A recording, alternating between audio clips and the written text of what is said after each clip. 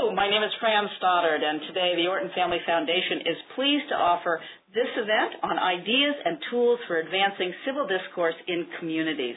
Communities thrive when people in them know how to listen to each other.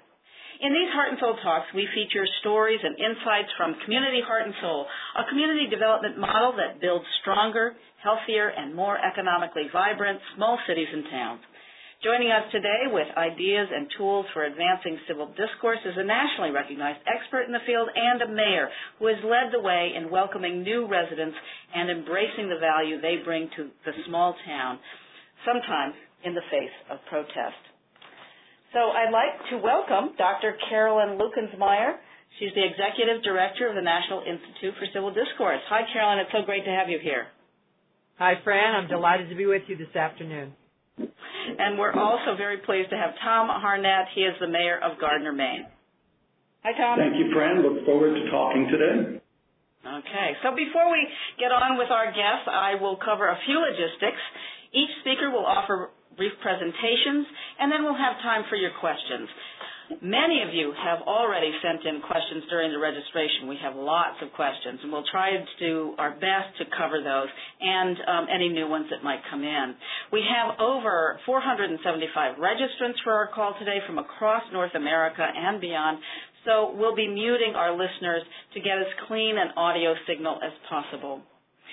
Actually, I think we have somebody from every state in the union, so that's pretty exciting.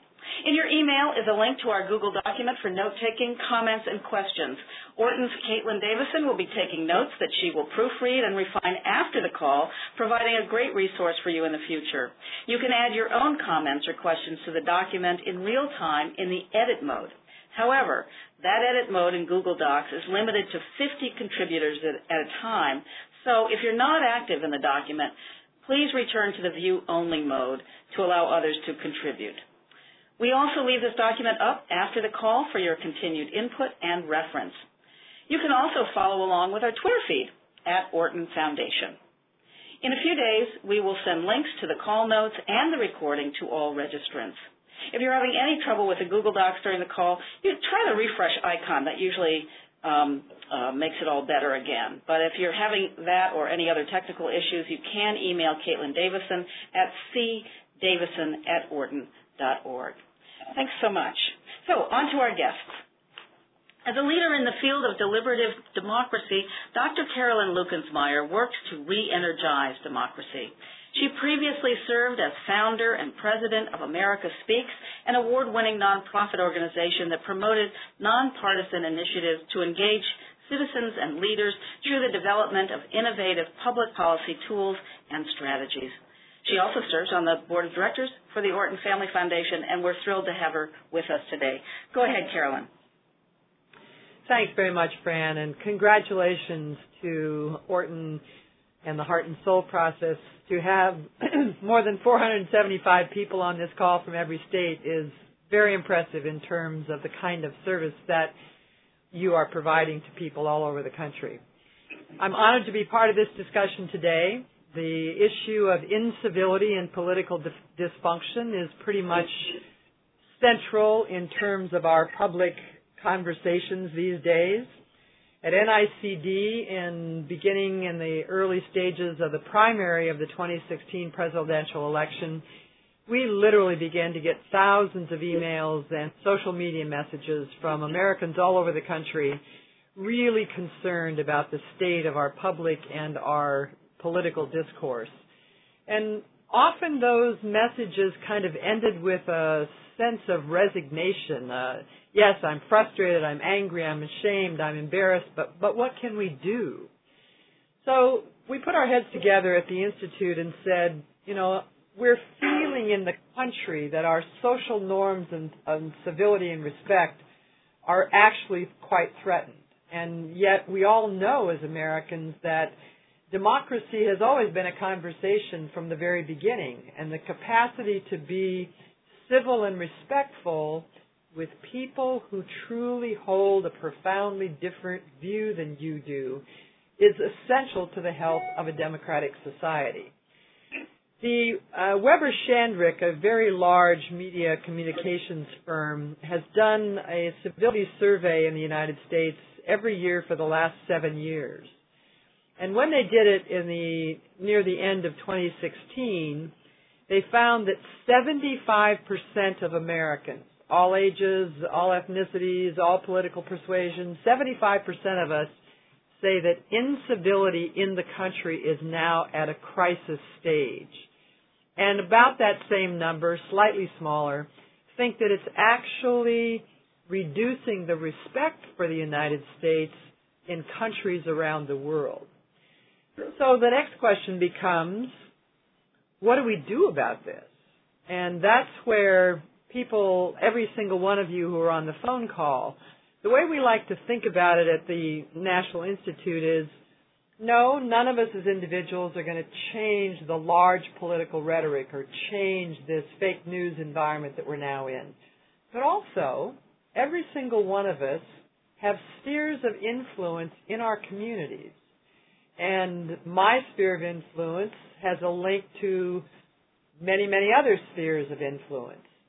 And the way in which we can begin to shift social norms is if more and more of us in our own spheres of influence first really take a deep breath and reflect, are there ways in which I'm holding judgments of other people that mean when they start to speak to me, I've already predetermined that I'm not really going to listen, or I'm only going to listen long enough to rebut, or long enough to actually put out the point of view that I think is right.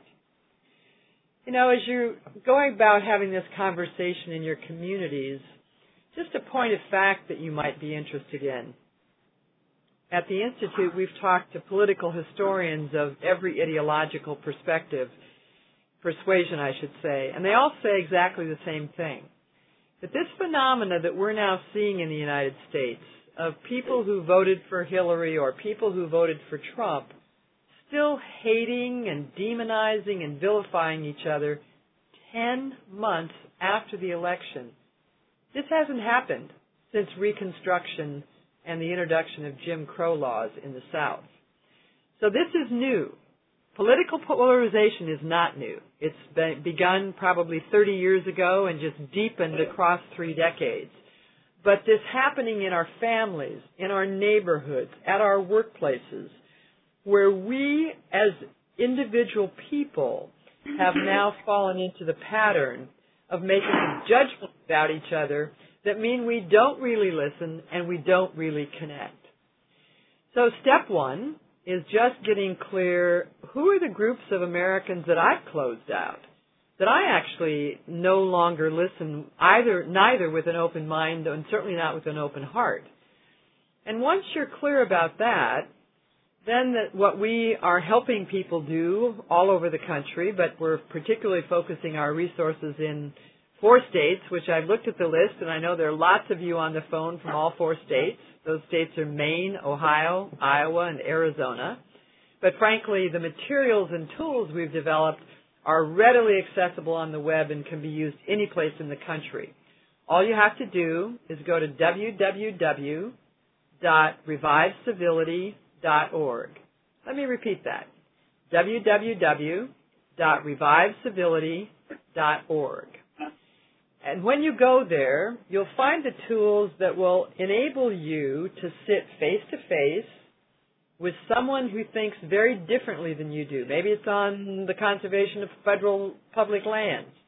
In Arizona, obviously, immigration and the wall are the hottest issues. In Ohio, we're finding that opioids are the really most challenging issue in terms of people's beliefs about what should be done for people who have that problem. Should the government be involved? Shouldn't the government be involved? So no matter where you live, no matter what the issue is, the potential for having the experience of once again connecting across that divide. If I acknowledge personally, just given my own background, I came of age in the second wave of feminism in the United States, and given much of Donald Trump's rhetoric and much of Donald Trump's behavior with women, it actually was very difficult for me to see how any woman of my age bracket could choose to pull that lever. So I've actually done what I'm just suggesting to you. I've sat down with other women, my age, my race, not necessarily my background or my income level, but where we made a different choice based on values we hold about women. Now, neither of us convinced each other about how either of us should vote, but I did leave those conversations understanding something very important. I took Donald Trump literally about what I thought would happen if he were the president relative to positions and policies that matter for women. Women that voted for Trump felt like that was his language to make a point, his rhetoric, and do not believe that it will inform the way he puts forward policies that impact women. Now, I imagine for some of you, my choice to be this direct and this concrete has raised all kinds of reactions yourself in terms of where you see that language and that behavior and what its implications are in his role as the leader of the country. So I did it for a reason. This divide is touching us in places that we all really care deeply about. And we need support. We need the safety to take the step of how do I have that conversation, particularly in small towns in America where our lives are so woven together. If we allow these kinds of chasms to keep us from dealing with what we want to do about early education options for kids in our towns, because we can't reconcile this other big difference, then we really are not part of what it takes to create the conversations that are necessary to have the quality of life that every single person on this phone wants to have where they live, in their families, and where they work. So we hope that all of you that are listening to this will, in fact, yourself think about, given your role in your community, is there a way you could link this revived civility work to a church, or link this revived civility work to a coffee house, as is happening in Maine with Makeshift Coffee, or is happening in Iowa with the Wallace Centers? We've been discovering at NICD that hundreds of efforts have popped up around this country in the same last 10 months to actually pick up this banner to say freedom, dignity, liberty requires the capacity for civil conversations across our most profound differences. And NICD wants to patch these efforts together, shine a bright light on them, so that it doesn't matter if you're in El Paso, Texas, or if you're in Duluth, Minnesota, you know that not only is this happening in your community, this is happening in communities, large, small, rural, urban, all across the United States. You know, one thing that social scientists tell us that's pretty sobering is that the breaking down of social norms can happen much more quickly than the building up of social norms. And that just tells me two things. Given that civility and respect have lost standing in our communities, and it now is okay to use bigoted language, to use even racist language, to use attacking language, that we can't start soon enough to start pushing back the other direction. We have to hold each other accountable and create the environment to re-establish norms. And we have to commit to being in this for the long haul. We want to start citizen to citizen, but we're also developing an app that can be used on the Internet to actually help citizens hold elected officials accountable for their civility and respect, both in language and behavior. I truly hope this has been helpful, and I'm very much looking forward to responding to your questions. Fran, thanks a million. Thank you, Carolyn. That's a terrific start in getting us all thinking in new ways around this issue. So Thom Harnett is now serving his third term as mayor of Gardiner, Maine. Thom recently retired from the state office of the Attorney General, where he had served as an assistant Attorney General and established civil rights teams in more than 220 schools statewide. Thom was active in Gardiner's Community Heart and Soul Project. So welcome, Thom, and thank you for sharing your stories. Go ahead. Well, thank you, Fran, and thank you, Orton, for putting on another one of these wonderful conferences. And I want to follow up on some of the things that Dr. Lukensmeyer commented on, but I'm going to do it by talking about an incident, sort of a case study that happened in Gardiner, what I learned from that, and what are some of the challenges that I see going forward. And to go back a little bit, I started my third term this January, and we had a relatively new council, which I was excited about. And in February of each year, we do a goal-setting session where we try to identify the issues that we want to work on during the coming year, and they can be as mundane as what roads are going to be paved, or they can be ambitious in terms of developing a waterfront. One of the goals that I put forward this year was to make Gardiner a welcoming community to refugees and political and asylum seekers. It's a very big issue in the state of Maine. We've had an influx of refugees from Syria, from Somalia, from Iraq, and those had been limited to our larger cities of Portland and Lewiston, but now it was spreading to other communities. And I wanted to make sure that people understood that one of the values we identified in our heart and soul process was to be welcoming and to be family and make an affirmative statement that we wanted these folks to come and move, work, and live in Maine. And that was not purely altruistic. We need population. Maine is the oldest state in the nation. We are dying faster than we're giving birth. And if we are going to survive, we need new people. Now, when I did this and got the council's unanimous support, I had no idea the backlash that we were going to receive. Within hours of making the announcement that we had done this, the executive director of a political party, whose name I won't mention, but it starts with R, who is aptly named Mr. Savage, began a relentless attack on me personally and our city council using some of the terminology that Dr. Lukensmeyer mentioned in terms of bigoted comments, racist comments, and very attacking language. He did that without even talking to me. And I got to tell you, at that moment, I was not feeling stability. I was feeling real anger. And I called him in that state of mind and spoke to him, and he agreed to retract his statements, but he did not.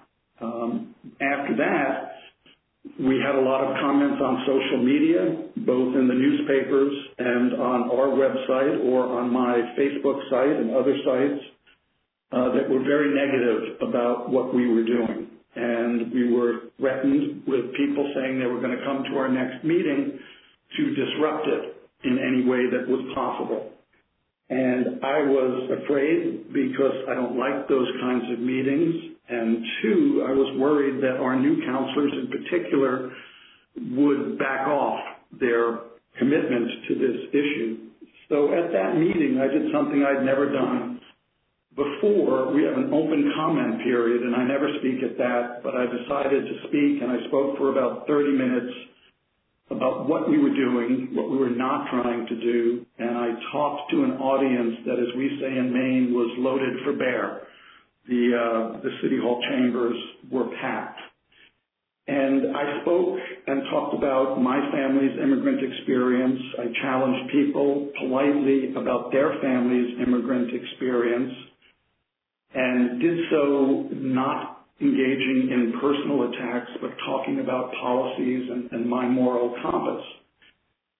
And when I finished, I fully expected people to lash into us, and they did not. One of my most vocal opponents, who's somebody who ran a very negative campaign against me for mayor, said, you know, now that you mention it, I remember when the Vietnamese refugees came here after the Vietnam War, and I remember all the wonderful things they did for our community.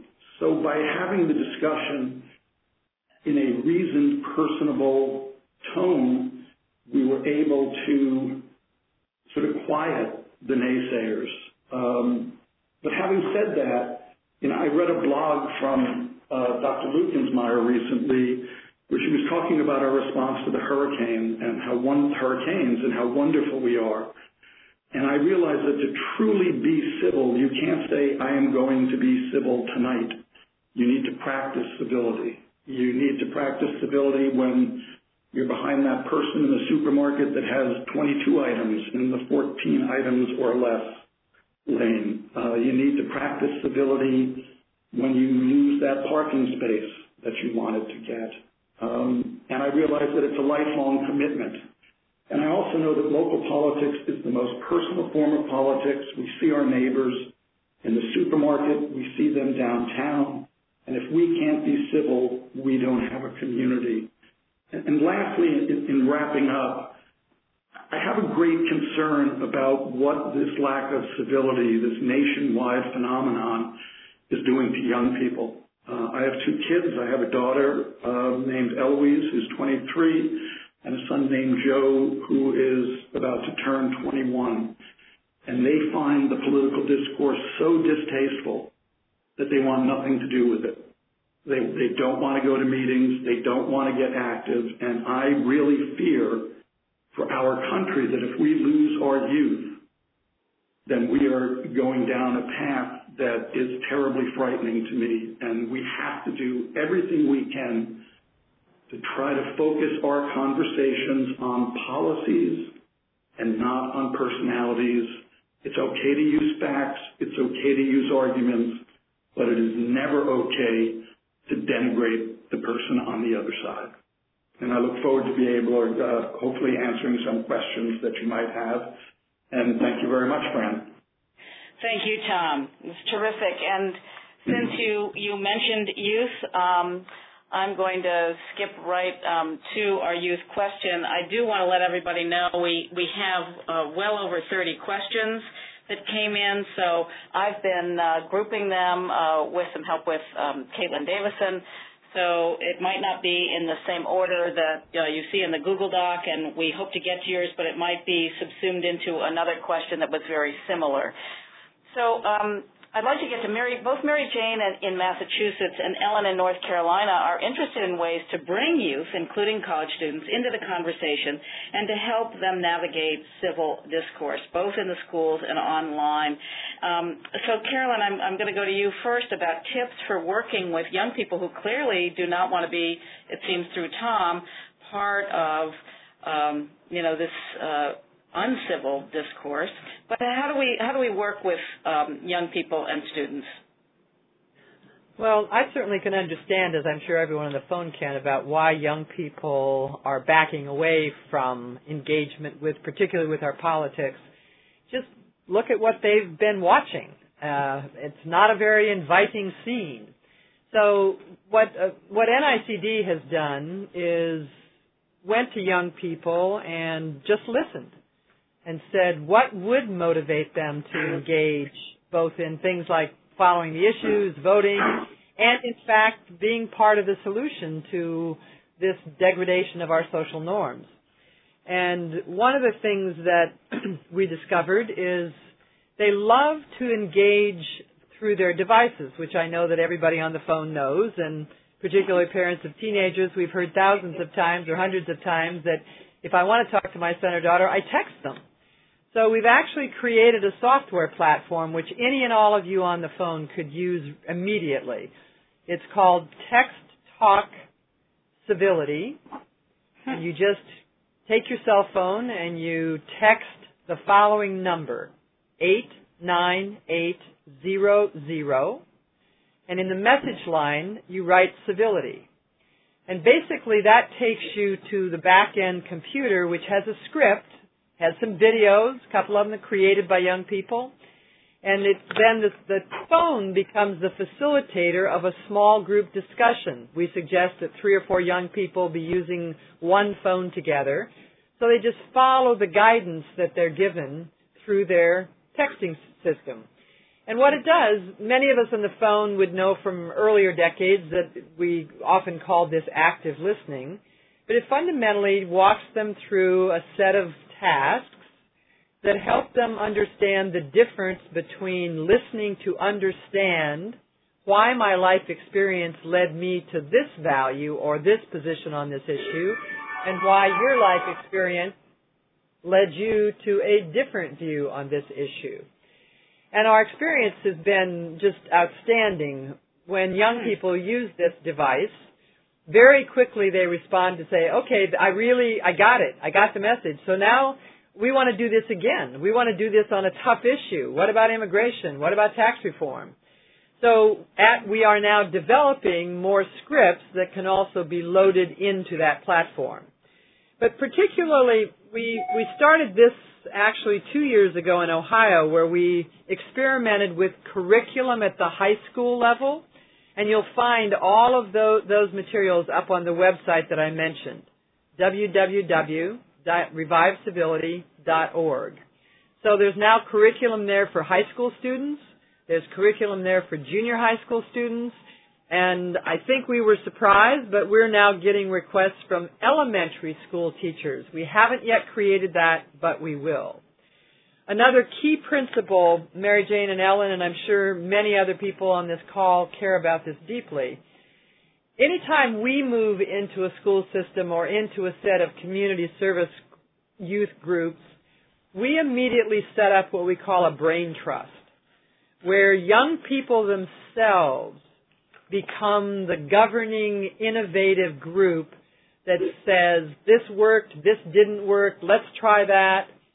And I'll say one last thing, and I hope I haven't gone on too long.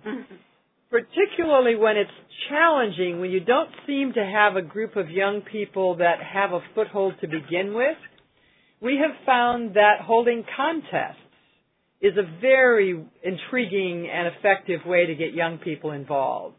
And put up a small award system. So have classes compete with each other. Which class can engage the most number of other people in the school in this conversation in the shortest time frame?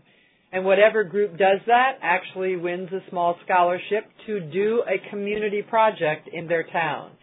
Young people love this because they not only love to compete on a positive thing, but they, despite how upset and disengaged they are from politics, we have generations of young people that really want to do service.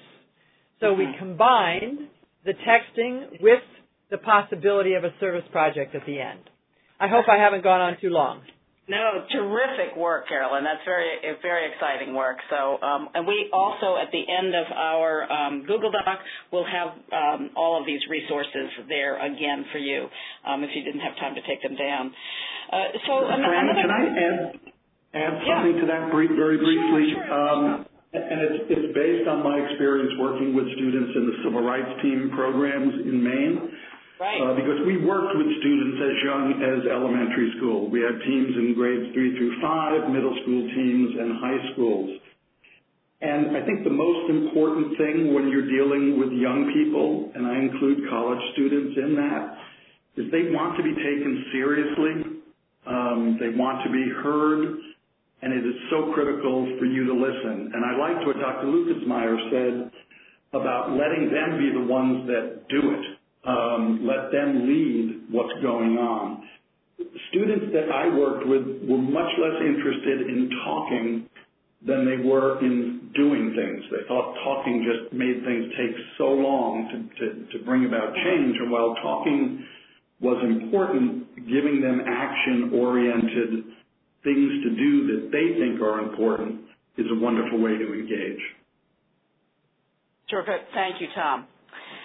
So several questions came in about how you effectively invite people to have civil conversations.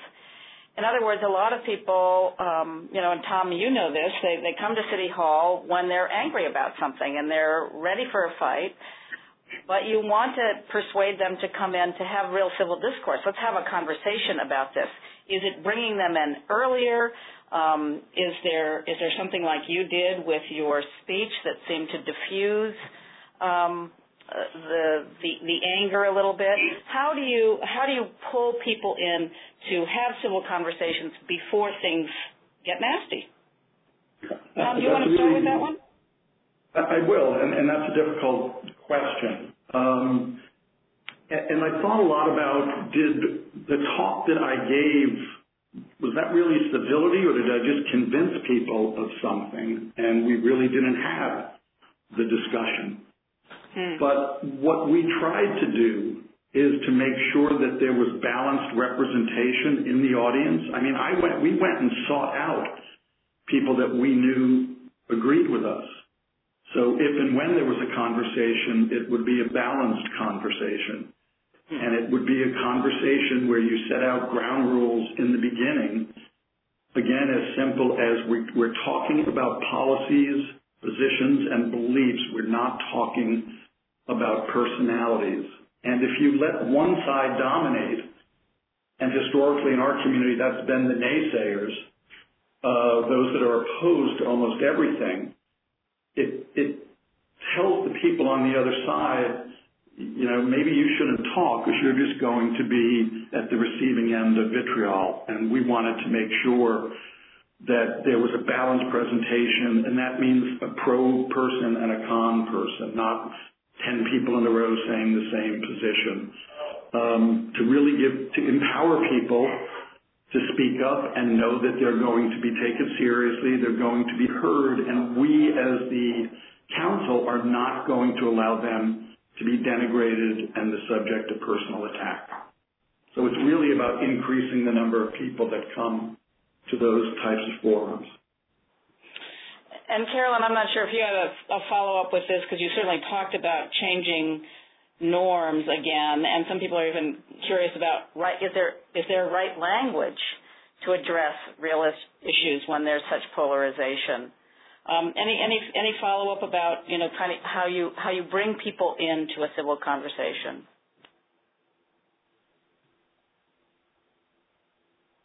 Nope. I hope we still have Carolyn here. Oh, I'm sorry. I had put my phone on mute because someone opened I apologize. I'm actually going to share. I'm actually going to share a story from my time at AmericaSpeaks.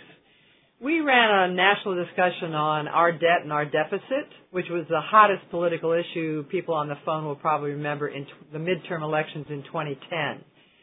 And we organized people all over the country, and outside of many of those places where people, some people wanted to come and have the civil conversation with facts across their liberal, conservative, moderate differences. But there were protesters outside those events as well. And what we did was we had staff people walk up and down the protest line, just quietly saying what we were doing, showing an agenda, showing the facts, and inviting them to come in and sit down and talk. Now, not all of them did, but I think everyone on the phone, and remember, this was a really hot issue. I happened to be in Philadelphia, and about 75% of the people who were outside protesting chose to come inside, sit at tables, and really engage. And I think the message is most Americans, even when they're really angry about an issue, if you can present to them that this forum is different, this forum is not going to try to talk them out of anything, but this forum is going to require them to listen to people of difference and people of difference to listen to them. People want to be heard, and they want to help make these decisions that are impacting their lives. So it's just thinking backwards from the people that you're confronting or that are confronting you. What in this circumstance would make it believable to these people, this person, that we sincerely want to listen to them? And we're going to give them the space, as long as they agree also to listen, to have their say. Great. Another whole set of questions that was so interesting are tips and tools for hard but productive conversations when you disagree. So these are people, they feel passionate about something, and they ask questions like, how do you stay true to your own values? how do you stay calm, how do you listen well, and how do you, really seek true understanding? And clearly this is not an easy thing. Thom, you certainly had this. You had an angry reaction, and yet you backed off and found a way to talk about your values without that anger. So what is your response to those questions about how to kind of keep to your personal values but really have a good conversation and also listen? Well, I wish I knew the answer to all those questions because we could take care of a lot of these problems. But I think one of the most important things that you just said was, how do you stay true to your own message? And I think we have to remember that being civil does not mean you're going to cave on something that you believe firmly in. What it means is you're going to listen to somebody with a different viewpoint and maybe try to convince them as to why there are problems with that viewpoint. And you might not be able to do so, but you're going to listen to him or her, and they know they have been heard. But it doesn't mean, if I had 10 people complaining that night, I wouldn't have said, oh, forget it. We really shouldn't welcome immigrants and refugees. Thank you for educating me. And again, I think it's having those conversations with a backdrop of rules, just sort of norms in discussion, and sticking to your positions, but again, and I repeat this, not making it about personality, but making it about a difference of opinion in policy. And we can have differences of opinion, but the goal is not to necessarily convince everybody of one side or the other. That's Pollyannish to think that's going to happen. Great. Thank you. Yeah, I think that I could add something. Yeah, please, Carolyn, go ahead. This is something that all the research in brain science in the last couple of years has really been helpful in terms of the how-to that I think the people who asked this question were focused on. Mm-hmm. That it's the difference between once the amygdala, that part of our brain, has gotten stimulated, it becomes physiologically very difficult to back away from the strength of the emotion, whatever it might have been, anger being a very obvious one. And that literally until the biochemistry of our blood changes, we're not going to be able to completely let go of that anger. So both in terms of when it's you yourself or when you're being confronted by someone else, is really the wisdom to be aware, if it's you, to self-reflect, am I in a place at this point where I just need to spout off? And then I should do that in some place that's not public, not attacking someone, but I just need to run and let it run its cycle. I need the catharsis. The same thing for someone else who is at that stage in terms of how their hormones and blood chemistry have gotten involved. And then everybody on this phone call also knows those moments when you have the first flash of anger, but it hasn't really taken over your physiological system. It's just you're aware of it, and you can make a choice at that moment. This is not a time that I want to go with my reaction. This is a time that I want to proactively engage with this person in a way that we both might learn something about why we feel the way we feel, instead of just trying to bully the other person into changing their perspective. Okay, thank you, Carolyn. I'm going to skip over to, there's a question about how community members can create a space to talk with their local leaders. There were, someone actually from Vermont wrote that he's really feels challenged in talking to his mayor, feels his mayor isn't listening, wants to know if there are ways that he can get a conversation going with leaders about values. I don't know if you have a special tip as a mayor about how citizens can approach you. It certainly seems like you are a good listener, but any recommendations for James? Yeah, I would tell James that he should try to set up a one-on-one meeting with the mayor. In a forum like that, the mayor might not feel as challenged as if you do it at a regular city council meeting or a public meeting, and I think you could just have a deeper and more honest conversation. If that doesn't work, and I think this is the norm, at least throughout New England, all of our city council meetings begin with an opportunity for any member of the public to address an issue that is not otherwise on the agenda. And you can take advantage of that, and again, by not attacking the mayor personally, because I have to protect all mayors, but saying we have an issue. I think we have an issue that needs to be discussed, and it sounds like what James is alluding to is that the elephant in the room sits there, but the mayor doesn't want to talk about it. And that's a problem, because if you're just there to avoid conflict, conflict can move you forward. But I would try to do it personally first. I'll give an example. I got a letter from a young man who was upset about the welcoming community thing and saying, why can't we just train these people and send them back to their homes? And by the way, they have too many kids. And I wrote back saying, sadly, these folks cannot go back to their homes. They've left because family members have been murdered, tortured, or worse. And he wrote back and, said, thanks a lot. I understand the different side.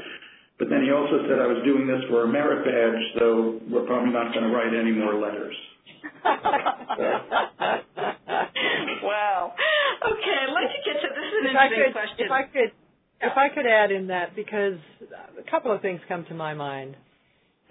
People who have a motivation to run for elected office themselves may not have a values system that would make them as open to that kind of one-on-one conversation as obviously Thom clearly is and does so effectively. So what we've often found possible, or it's possible that the citizen already has a reputation that the mayor knows about, that the mayor can predict what the conversation is going to be and just doesn't want to do it.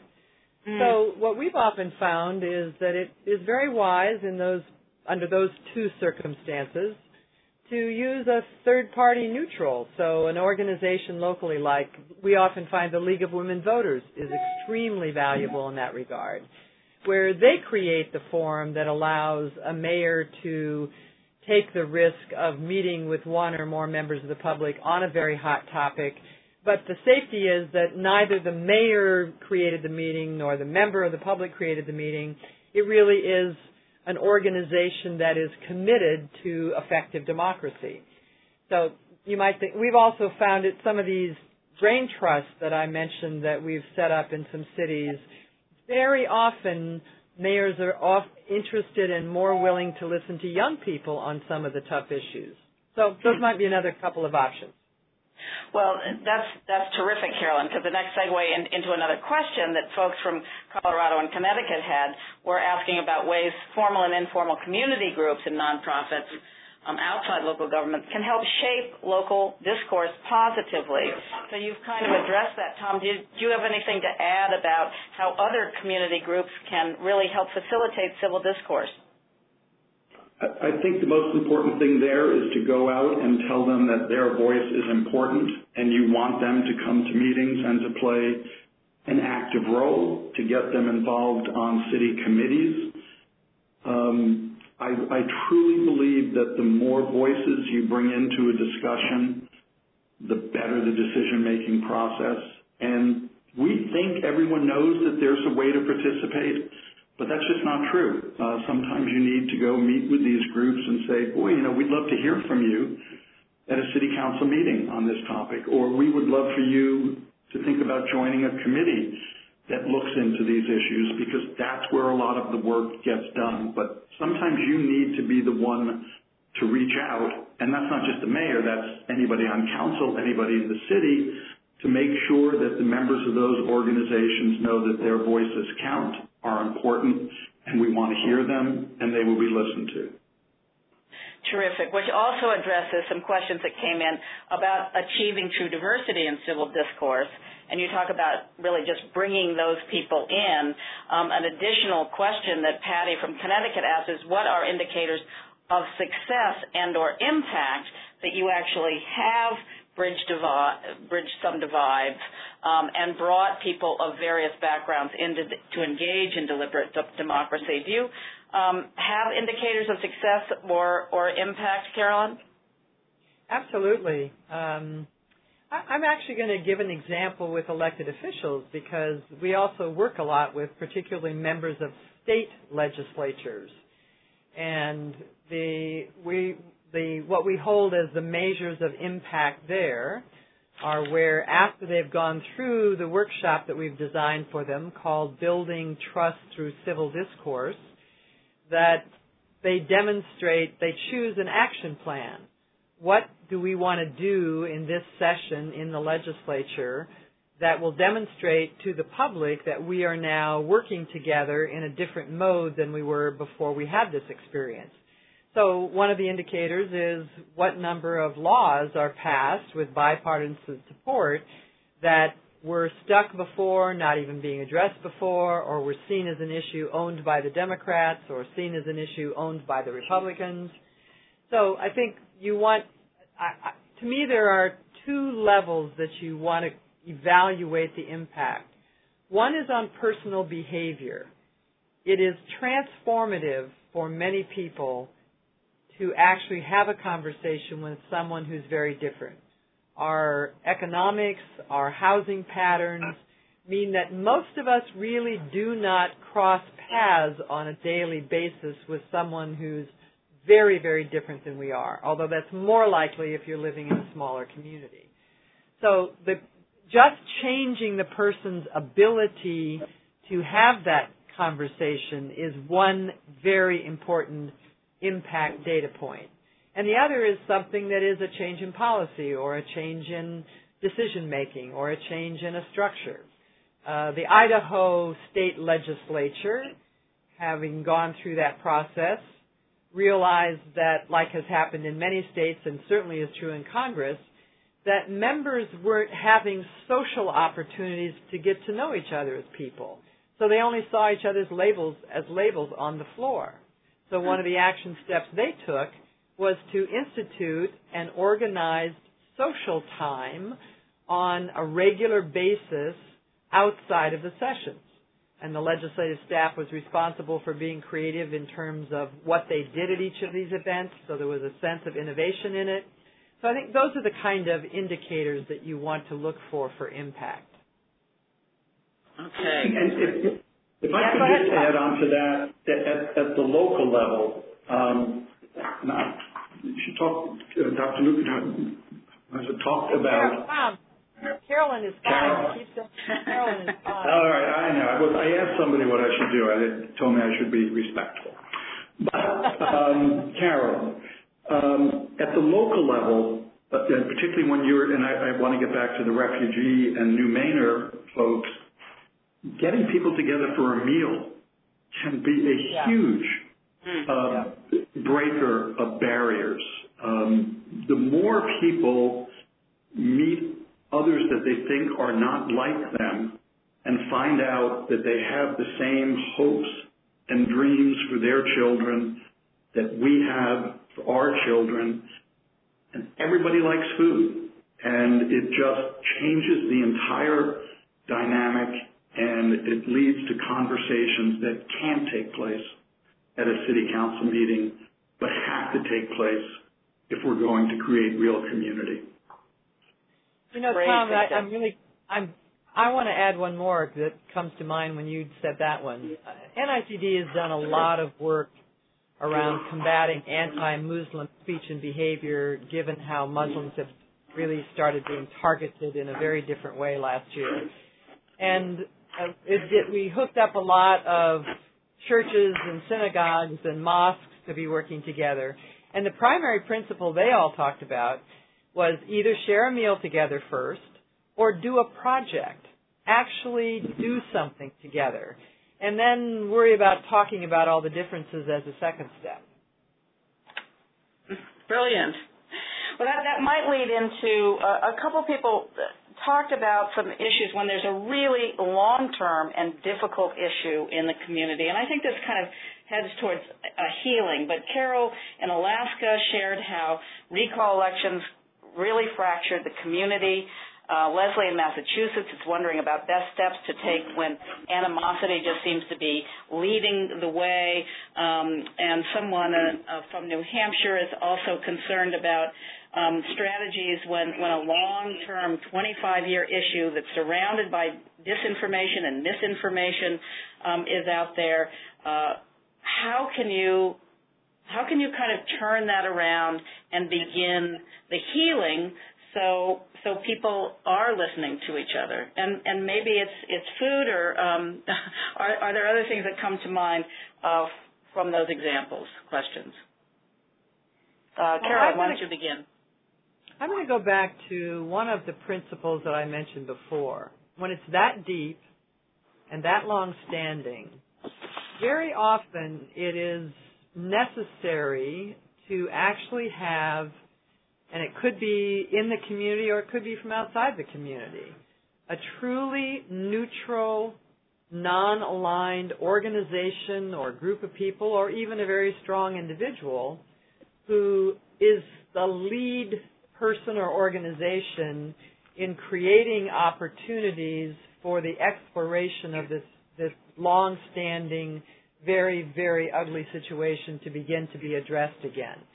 Greenville, North Carolina has gotten a lot of recognition for a Truth and Reconciliation Commission they put together based on some consulting help following the model that South Africa did to really deal with the lynchings that happened in Greenville, the school incidences that happened in Greenville, and you can't get much more dramatic than that divide in America, wherever you live. So think about, can you identify a resource, either in your own community or outside of your community, who would be respected by both sides and trusted as neutral to create the environment that would begin the healing process? A second principle, and this is a very tough one for communities, because some people are still holding all the emotional suffering of the chasm or of the break. Other people are just wanting to move on. And those are two completely different psychological places, whether it's about the recall issue in Alaska, or I don't think I caught what Leslie's issue was. So when you design the opportunities for speaking about this and beginning to get the community to be back on track, you have to design the process, meaning the questions that are asked, meaning the time given to responding, so that both the people who need the healing and the people who become impatient and just want to go on, so that both of those points of view can shape the conversation, be part of the conversation, and at a certain point understand, no, wait a minute, for the next 3 meetings it needs to be only about healing. And for the 2 meetings after that, we're going to come back to problem solving and going forward. So those are a couple of the principles that I would share. That's great, because a question just came in. We're almost out of time, and I'm getting close to your final comments, but just I live in a big city. Sometimes civility is what white residents call for when they are uncomfortable with the mode of protest chosen by people of color and other marginalized groups. How do you balance civility with oppressed people's rightful anger and outrage? Is that kind of those that need the healing and those that think, well, let's just move on? Is that sort of what you're addressing? Well, I'm really glad this question came up. And there's nothing more baked into what it means to be American than to protest injustice. That's how we started. And there has to be the space for honest protest or for deeply impassioned protest, whether it's about black men being killed by policemen, whether it's about water in Flint, Michigan. I mean, you name it. The sad part commentary is the number of issues that all of us on this phone could, in fact, mention. We wouldn't all agree. On this phone, some of us would feel differently about whether issue X has a rightful protest. Our message at the Institute is, the bottom line is, protesting also can be done respectfully and civilly. No reason not to be angry, but no reason to pick up a stone, no reason to pick up a bat. So it's when protest crosses the line to violence, and again, understandably, I wouldn't even say that you could expect people protesting to be able to hold that line all the time.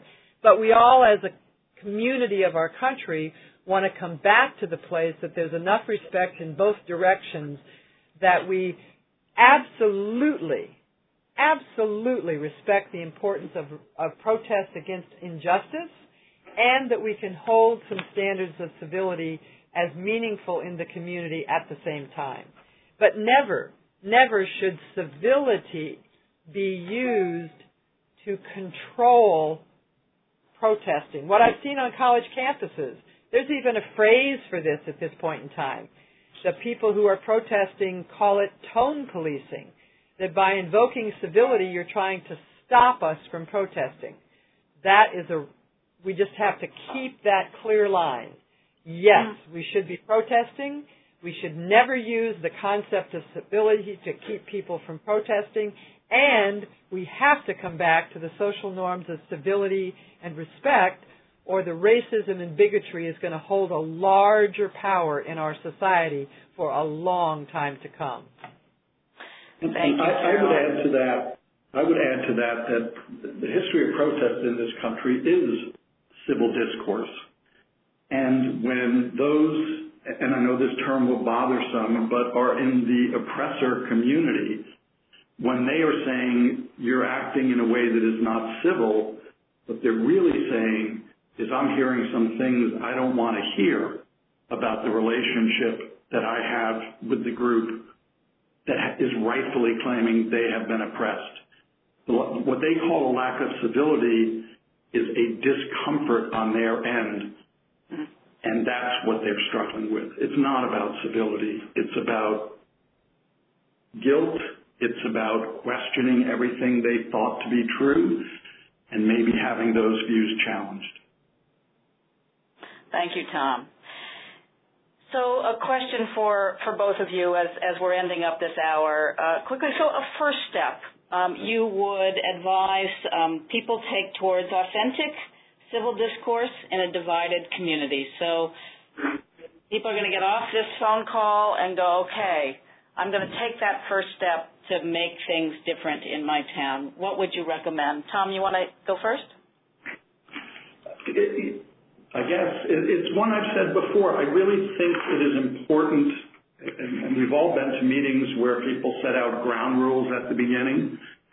I think it's important to set those out, that, this is going to be how this is structured, and if it starts to get personal or it starts to get too angry, we're going to try to move it in a different direction. I think people want to have an idea of what they can expect. You want honest and open and frank conversation, but again, once it turns into denigrating people about personalities, I think the evening is over.